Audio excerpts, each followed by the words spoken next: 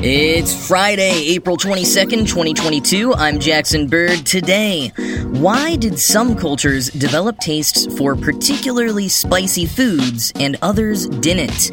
Plus, the Museum of Endangered Sounds, and an upcoming documentary from Alex Winter about radicalization on social media. Here's some cool stuff for your ride home. I am down in Austin, Texas right now, which means I am currently attempting to eat my weight in barbecue and Mexican food before I go back up north. Texas doesn't have the spiciest cuisine out there, but it's still way spicier, and therefore, in my opinion, better than a lot of equivalent dishes in New York City. But why is it that certain regions, certain cultures, developed spicier dishes than others? Well, in 1998, biologists at Cornell, Jennifer Billing and Paul Sherman, hypothesized that some cultures developed a love for spices due to certain spices' abilities to kill or inhibit bacteria that causes food to spoil. And where might food be more likely to spoil? In warmer climates. Their study is recounted in an excerpt published to Literary Hub earlier this month from Erez Yoeli and Moshe Hoffman's new book, Hidden Games: The Surprising Power of Game Theory to Explain Irrational Human Behavior. And I will also say that some of Billing and Sherman's articles following this study in the 90s had pretty great titles, like the blunt, Why We Use Spices. Spices taste good because they're good for us, to the just two biologists having a bit of fun, Antimicrobial Functions of Spices, Why Some Like It Hot. But the contents of those articles behind the titles is pretty good too. So first, what is a spice? Billing and Sherman wrote in 1999, quote, "Spice is a culinary term, not a botanical category. It does not refer to a specific kind of plant or plant part. Indeed, spices come from various woody shrubs and vines, trees, aromatic lichens, and the roots, flowers, seeds, and fruits of herbaceous plants." Cookbooks generally distinguish between seasonings, spices used in food preparation, and condiments, spices added after food is served, but not between herbs and spices. However, herbs, which are defined botanically as plants that do not develop woody, persistent tissue, usually are called for in their fresh state, whereas spices generally are dried. Salt is sometimes thought of as a spice, but is a mineral. Each spice has a unique aroma and flavor which derive from compounds known as phytochemicals, or secondary compounds, because they're secondary to the plant's basic metabolism. These chemicals evolved in plants to protect them against herbivorous insects and vertebrates, fungi, pathogens, and parasites. Most spices contain dozens of secondary compounds, and these are plants' recipes for survival, legacies of their coevolutionary races against biotic enemies. End quote. So, the two biologists set out to test just how strong some of those phytochemicals are in some commonly used spices for various cuisines. Quoting Literary Hub, "They did this by considering the 30 bacteria that most often cause food poisoning, and then combining dozens and dozens of studies that tested whether the presence of a spice, or its active ingredients, slowed the growth of, or outright killed, one of these bacteria. Some spices, like allspice and oregano, and the root vegetables garlic and onion, inhibit the growth of all 30 types, and many, like bay leaf, mint, coriander, and nutmeg, inhibit half to 3/4 of the bacteria. Some, like black pepper and the citric fruits lemon and lime, only inhibit a small number of bacteria on their own, but amplify the effect of other spices. Black pepper by increasing the bioavailability of other spices' active ingredients, thus increasing the rate at which they are absorbed by bacteria. Lemon and lime by breaking down the bacteria's cell walls, making the bacteria more susceptible to the active ingredients in spices." End quote. Now, from there, the pair cross-indexed the spices used in hundreds of recipes from dozens of cultures with the mean annual temperature in locations of origin for those cultures. And indeed, they found that as the mean annual temperature increased, the proportion of recipes with spices, the quantity of spices in those recipes, number of different spices per recipe, and the use of the strongest antibacterial spices all increased commensurately. Now, that could just be a correlation. There could still be other explanations. Maybe more spices are used in places where those spices are grown. But the researchers say the bustling spice trade spanning millennia underscores the frequent usage of spices far from where they're grown.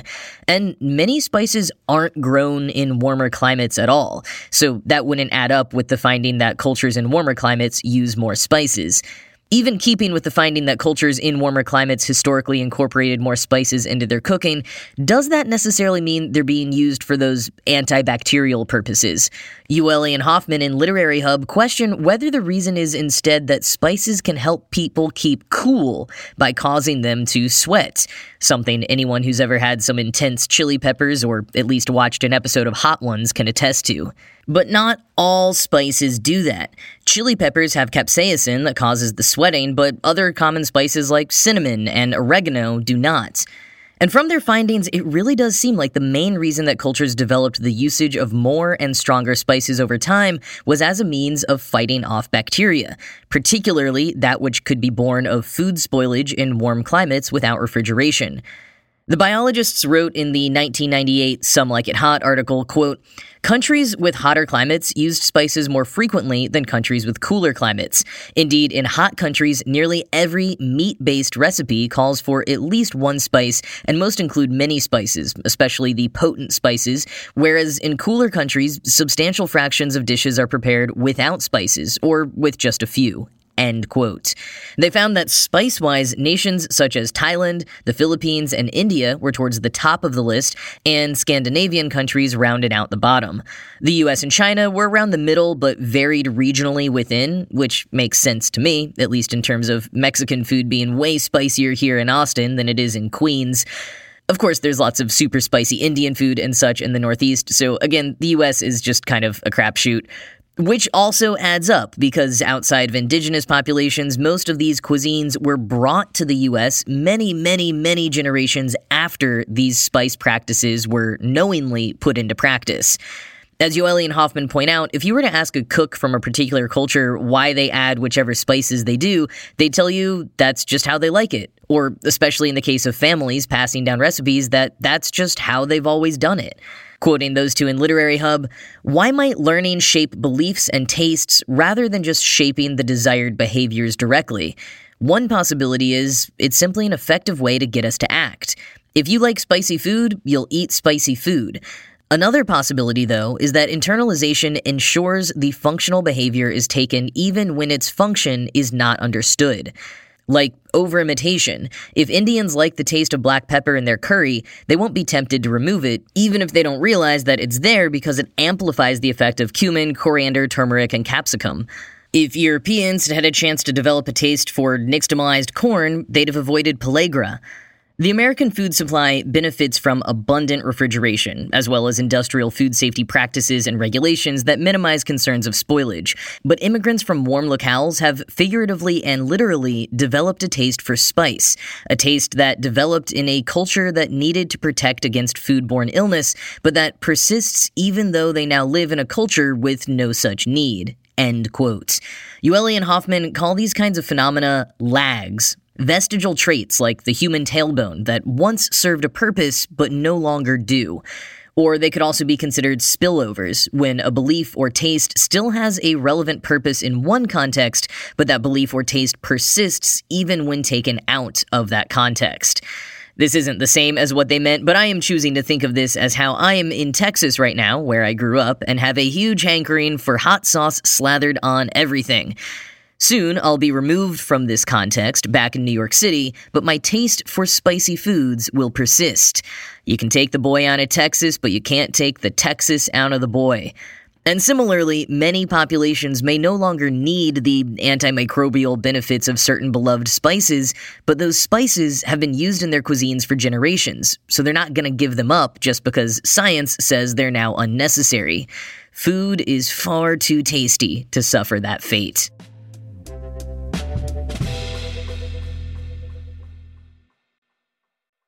If you want to relive the sounds of your youth or of eras before your time, I'd like to introduce you to a website called the Museum of Endangered Technology Sounds, or SaveTheSounds.info. It's a blast from the past in more ways than one, considering it doesn't appear to have been updated in many years. The site, which was started as a joke by advertising students at the Virginia Commonwealth University in 2012, gives you a chance to listen to old sounds, like the AOL Instant Messenger notifications, the Windows 95 startup, and Nokia's classic ringtone. But it goes back further as well. There's a dot matrix printer printing, a rotary phone being dialed, and an old-fashioned movie theater countdown. Other highlights include Space Invaders, a Speak and Spell, a CD skipping, and Tetris. The trio told Mel Magazine 5 years ago that they originally got the idea in 2012 when many people had switched over to smartphones, but one of them, Mary Beth Ledesma, still had a BlackBerry, and the guys would make fun of her tapping away at the buttons. That springboarded into a conversation about the sounds of technology, which ended up resonating with a lot of other people. And to really sell their digital museum, they invented a kind of character to run the site. Brendan Chilcott, a kind of nerdy-looking dude whose About section on the website talks about his 5-year plan for collecting data, how if people don't understand how important his work is, they never will, how he has 8 gerbils, and that his middle name is Charles, after Charles I of England, who was executed in 1649. The group even made him a Twitter account, which mostly shared media hits after the Museum of Endangered Sounds launched. Because it really did resonate with people, especially digital archivists. Jason Scott, then an archivist for the Internet Archive, told Mel, quote, "There's absolutely nothing but benefit to having recordings of things that will lose their existence over time. Sometimes, decades later, uses become obvious or clear or beneficial." End quote.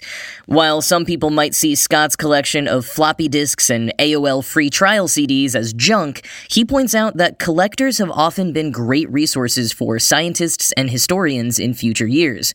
Quoting again from Mel, he cites the example of a toxic lake where people noticed fish getting smaller over time by looking at their old photos of fish hauls. There was no way that the first pictures being taken were like, "This is going to be really useful in 5 decades, explains Scott. So sometimes you don't even know that value is going to be extracted. End quote. Since the Museum of Endangered Sounds launched 10 years ago, digital archiving has taken off in even bigger ways. But sound is still a rare one to archive. The New York Public Library just recently got a grant to start digitizing their large collection of wax cylinders, some of which haven't been played in generations. To do so, a whole new machine called the Endpoint Audiolab's Cylinder Playback had to be designed by sound restoration engineer Nicholas Berg. As Abby Smith, a historian who worked for over a decade at the Library of Congress's Digital Archive program, pointed out eerily to Mel, quote, "Sound recording was invented in the 1870s. Our entire history before that is mute." End quote. And even with sound recording, so many sounds of our world will be lost to time. That's why more and more scientists are trying to record natural animal sounds, especially in the oceans, and why projects like the Documentation of Endangered Languages exists. Quoting again from Mel, "If these collections seem obscure, it's because they are. But one day, they could be the last remnants of entire languages and species, civilizations and cultures, the final clues of how certain people once lived." Similarly, the story of the early internet, from the bleeps of dial-up to the addictive ring of AOL Messenger, can be told in the sounds of extinct technology. A simple sound recording, which can be stored indefinitely, can come loaded with information about how a machine was used or what it meant in the fabric of human interaction. End quote.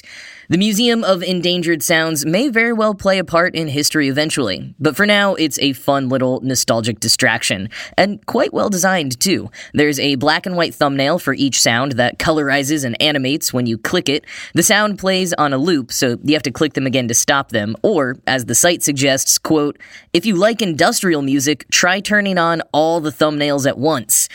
Which reminds me, has anyone been building an archive of industrial music tracks?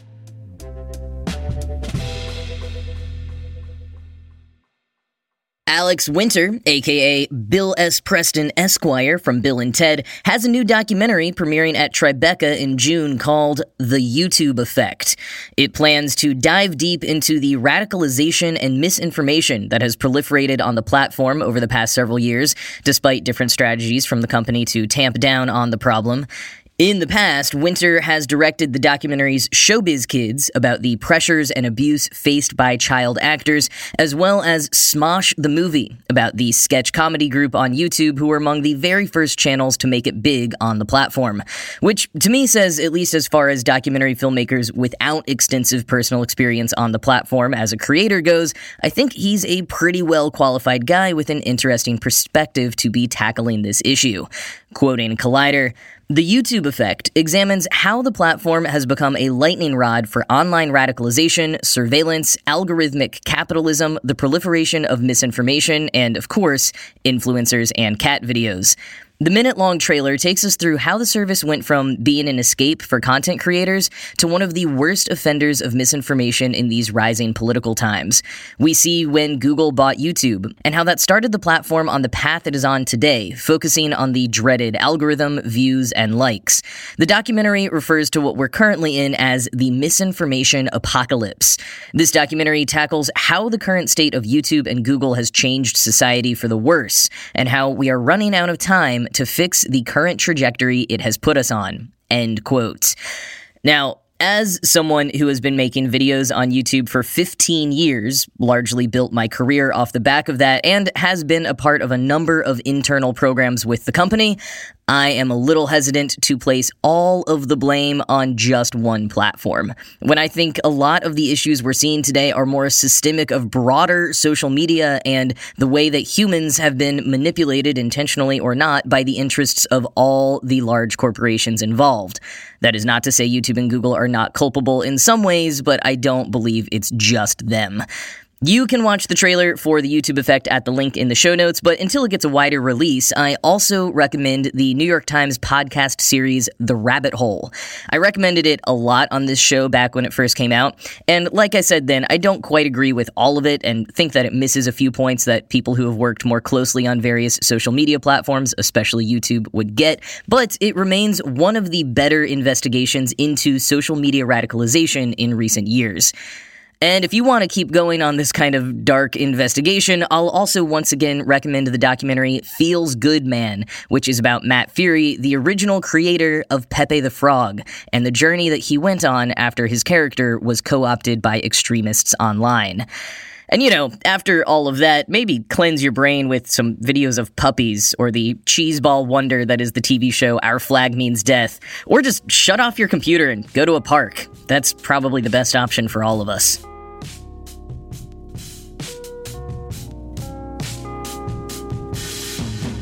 Well, that's going to be it from me for this week. This show was produced by Ride Home Media. I'm Jackson Bird, and I will talk to you again on Monday.